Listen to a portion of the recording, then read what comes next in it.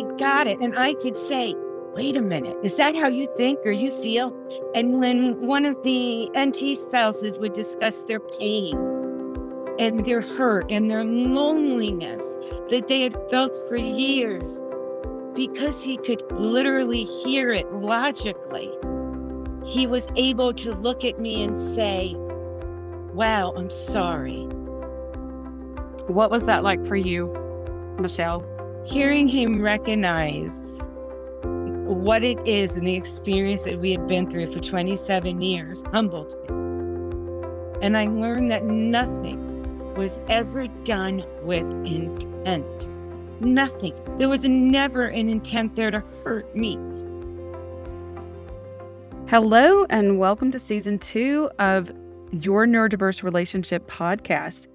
If you're new to the podcast and you're new to me, I'm Jody Carlton, and I am an adult neurodiversity expert and relationship coach. Now, what that means is I have had a lot of personal experience in my own personal neurodiverse relationships.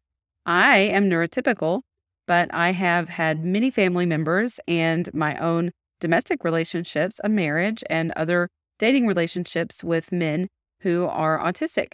And I also have a daughter who is autistic, who is at the moment a rising sophomore in college, and other family members and very, very close friends who are neurodiverse as well. And as a professional, I have 20 years experience as a counselor and started specializing with autism probably about 15 years ago. And so over time, I've developed an expertise of working with those of you who are in neurodiverse relationships as adults. And I've left the counseling model behind. If you've been listening to the podcast, you've heard a lot about that, and developed a coaching model that really, really works. That's a whole lot more effective than the counseling model, and really helps people in neurodiverse relationships truly understand each other. So what this season 2 is about communication, which is really foundational to what has to happen for neurodiverse couples to really improve their relationship.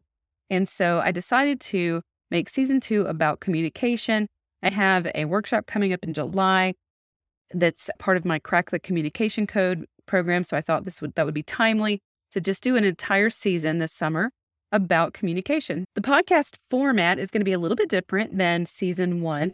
I'm still going to have guests, and if you're interested in being a guest on the show, I'd still love for you to contact us, especially if you are a former participant of the communication program. I'd love for you to share with others how that program impacted you.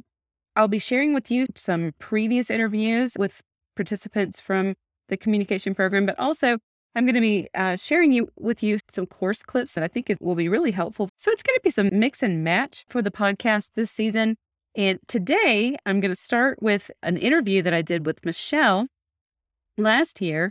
She asked me to do an interview because she wanted to share the experience that she's had and how her relationship has truly transformed with her husband, Dave, and how they were really at a point of, they were kind of desperate when she first reached out to me.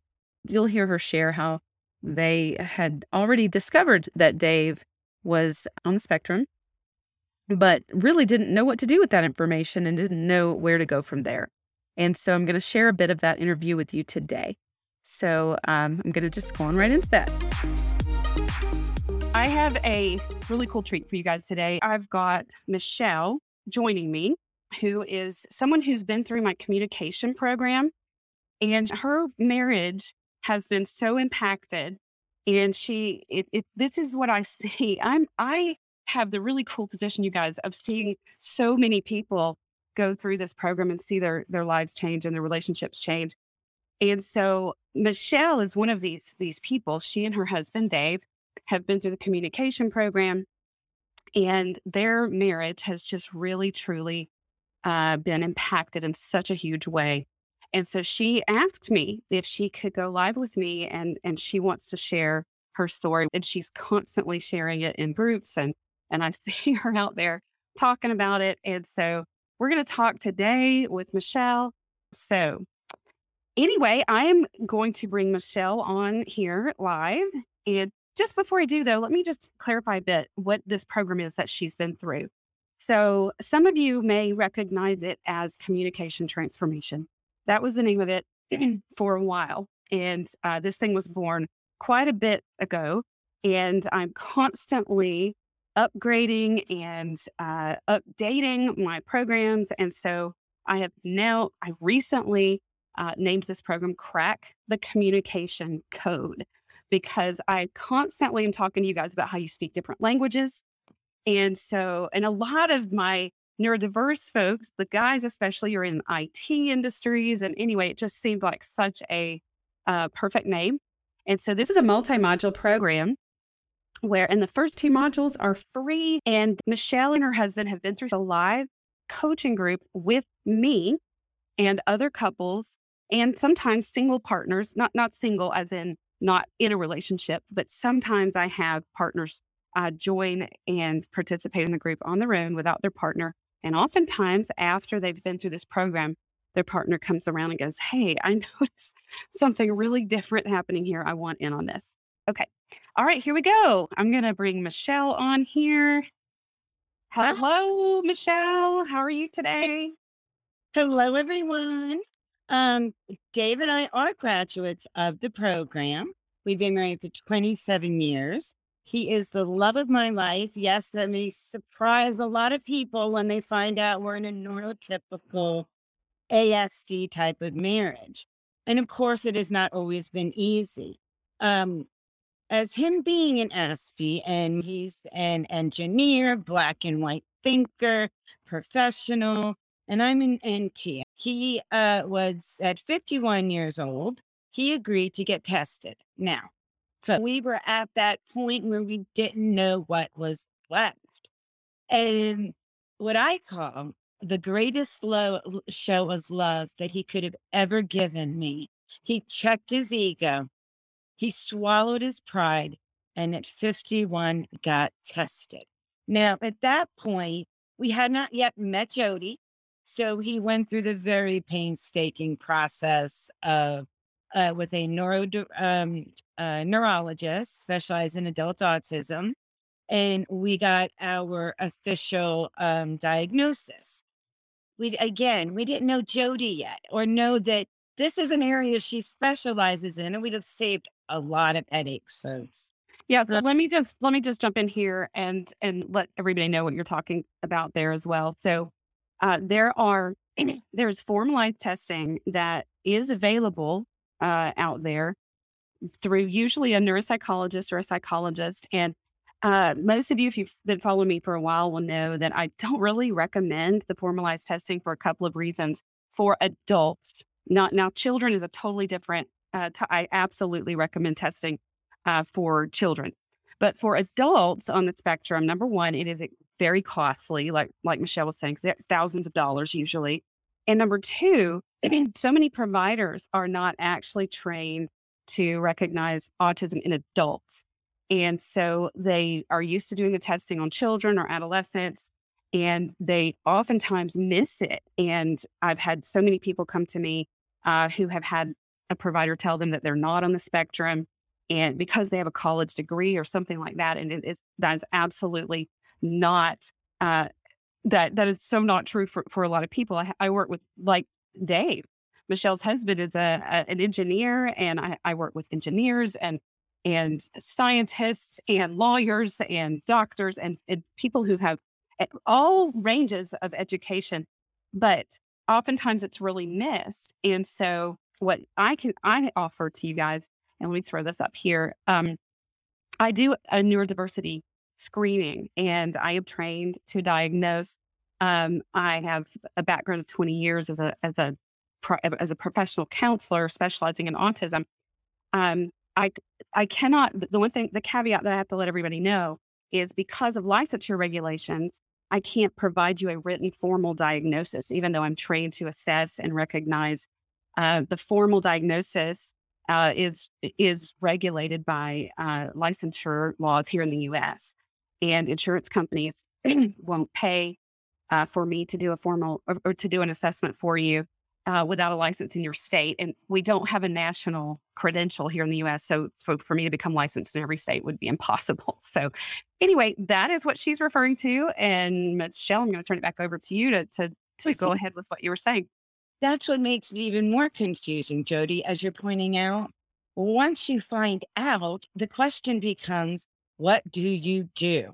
We ended up with a therapist who said they knew how to deal with neurodiverse couples who actually make it worse. So your head spins. I was lost. He was confused. We accepted the diagnosis, but he kept struggling with where does that put him now in life? And where does that put us um, as a couple? And we tried so many things. And then one day, and this is where Jody and I have a tendency to laugh about a little bit about this. I was online searching, trying to gain that knowledge, and I saw a video, my very first video on autism. And it was the question, how do you know if your Aspie loves you? Which is a question that I'm sure many neurotypicals and many neurotypical women ask themselves. If they're so quiet, if they're not showing expression, if we can't tell by their emotions and their feelings, then how do we know? That moment on, I started looking for everything Jody Carlton I could find online. I said to my husband, please, will you watch this with me? And he did. And that is how Jody got the name, the Aspie Whisperer, because he felt she spoke to him. She spoke his language and she spoke my language. And we were able to understand that not only is he from Illinois and I'm from Florida, but that we were from two different countries who spoke two different languages. And although we loved each other, we had no idea what the other person was saying. We had no idea what the look on each other's face was. Well, primarily his look on my face. It just became so confusing. Yeah, So I want to jump in for a second here, Michelle. That absolutely made my day when you told me that he had coined me as the Aspie Whisperer. Because I constantly am telling folks that I'm seek to be a translator. We talk about all the time about how neurodiverse partners and neurotypical partners speak different languages. And the video that she's referencing is on my YouTube channel. It's entitled "How to Know If Someone with Autism Loves You," and it's on my YouTube channel video list of videos. But I also have another video on YouTube that I talk about speaking different languages, and I give an example of how when I moved to the country Ireland for a while, and they speak English there, and I speak English, but I really, really almost made some major errors in terms of the use of figurative language and cliches because it was very different there. And it's so common. This is so similar with partners who have a wide range of difference in how their brain processes and interprets and uses language. It's literally like speaking two different languages. So back to you, Michelle. well, that goes into the next part where I was in a group, it's a wives group, and I saw Jody's name. I don't know if you want to say I stalked you, if I sent you 20 messages, but I knew it was you. I And don't remember. when I ran around the house with tears to David, and I found this Jody's 6-week class. Okay. This is when I found it out. He did not understand that when I could cry, I could be crying happy tears. That it was all sad tears. So it would make him step back. So we as NT spouses would think, oh my gosh, they don't care. They don't love us. They're not doing anything, but they just don't know. And I had these happy tears. David, I found her. That was the day that we had our game changer. Because when we were able to join her 6-week program. And people need to, what I would like everyone out there to understand is you can do a lot of work. You can look at videos, you can go through projects, you can read books, but until you can condense it with another group of people who can know how you feel. One of the things I found most interesting was many times when my husband and I would talk, and I'm sure there are many of you can relate, you would get asked a question and get a nod. I don't know what that nod means. My marriage became a series of nods, yeses, nos, um, not understanding what the other person was saying. And all of a sudden, I realized watching him that when he heard another person on the spectrum during this group say something that he understood and he nodded his head, I got it. I got it. And I could say, wait a minute, kind of nudge him on the shoulder.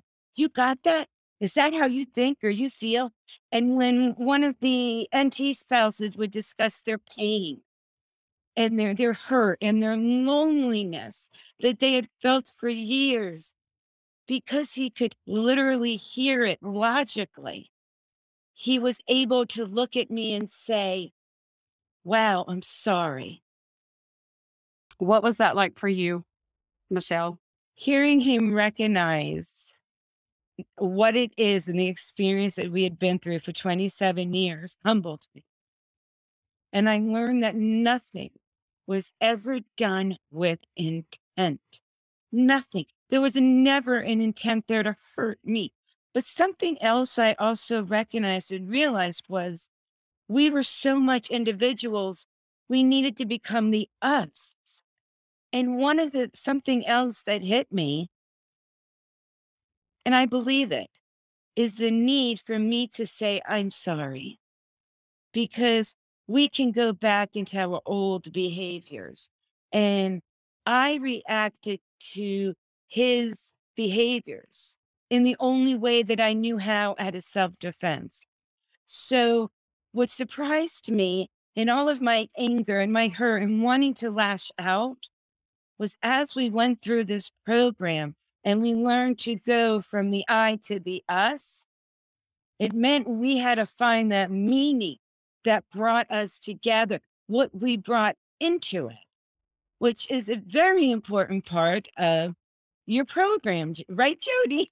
Yeah, I was just about to say, so Michelle is talking directly about what she learned in the communication program, what we bring to every interaction, what we're bringing to the relationship. It's our values, our beliefs, our goals, our experiences, our expectations, all of it.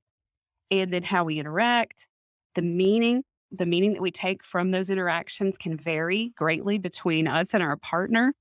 And then the how we remember our interactions then loops back to what we bring to each one. And so what Michelle was referring to is she realized that some of the meaning that she had of what she had understood their interactions to me, what was not accurate, but yet it contributed to how she responded to Dave in the future. And so this is a huge thing that we learn how to unpackage and understand in this communication program. It's a stepping stone to putting us on the same team. And something that I found interesting, when I throw a little bit of something funny in there, is my husband has a habit of which we're working through of saying to me, but you made a statement. You did not ask me a question. Now, yes, reciprocal conversation, which is something that we really have to strive for, and we learn as we go through the program, a conversation that can consistently flow. Now, sometimes a statement of, wow, I'm going to put the dishes in the dishwasher and I think I'm going to put the dishes, these top dishes on the shelf, and then you can carry that on. Yes, it's a statement, but it's also an opportunity for him to join the conversation instead of standing there. And I feel like I'm talking to myself. And so what you're talking about there is the implied meaning that neurotypicals use. In this communication program, I talk so much about the different layers of communication and implied meaning and inferred meaning as a major part of neurotypical language. But individuals on the spectrum oftentimes don't recognize, they don't speak those layers. They don't speak that implied and inferred meaning. And so this causes so much confusion. And as Michelle was saying, she felt like she was in the conversation on her own. And I hear from neurotypical partners all the time, I feel ignored, I feel disrespected. And then I hear from neurodiverse partners, folks on the spectrum, I didn't mean, it goes back to what you said about intent, Michelle. I didn't mean to disrespect. I wasn't trying to ignore. I heard my partner. But I also talk about the tennis match a lot. It's like when we play tennis, we hit the ball to our partner and they hit it back. Whereas folks on the spectrum sometimes don't realize when the ball's hit to them, they see it go by. They're like, yeah, saw it. But they don't realize that they're expected to hit the ball back to you when a statement is made like that. Tune in next week to hear more of my interview with Michelle, but I'm also going to share some specific tips and strategies with you about neurodiverse communication, some of the exact same tips and tools that I teach in this communication program that Michelle was sharing with you today. And a lot of you contact me and want to know how to work with me. The first part of working with me begins with education, and that's what this podcast is. My YouTube channel has a lot of videos there. I think there's close to 100 now. And so you start with education, but then the very next part of beginning coaching with me is this communication program, because it is foundational to turning your relationship around from conflict. Most couples are in a state of confusion and conflict, and this is where it starts. You bridge the gap between the two of you to start to understand each other. And so I always have my couples and even sometimes individual partners start with this communication program. And the two ways you can do that are there is a self-study course that you can do on your own, or you can participate in the workshop that I've got coming up. Now, Michelle mentioned a 6-week coaching group, and that's what I've done in the past. I've taught this workshop over the course of 6 weeks in a coaching group, but I've transitioned that over to a half-day workshop. And I think that's actually going to help a lot of you who 6 weeks was a long time and was a little bit more difficult. But it will still be the group format that she referenced. And it really is such a powerful thing to hear from other couples, other people who are going through the same things that you're going through, and to share that with each other and to hear from other people. It's just powerful.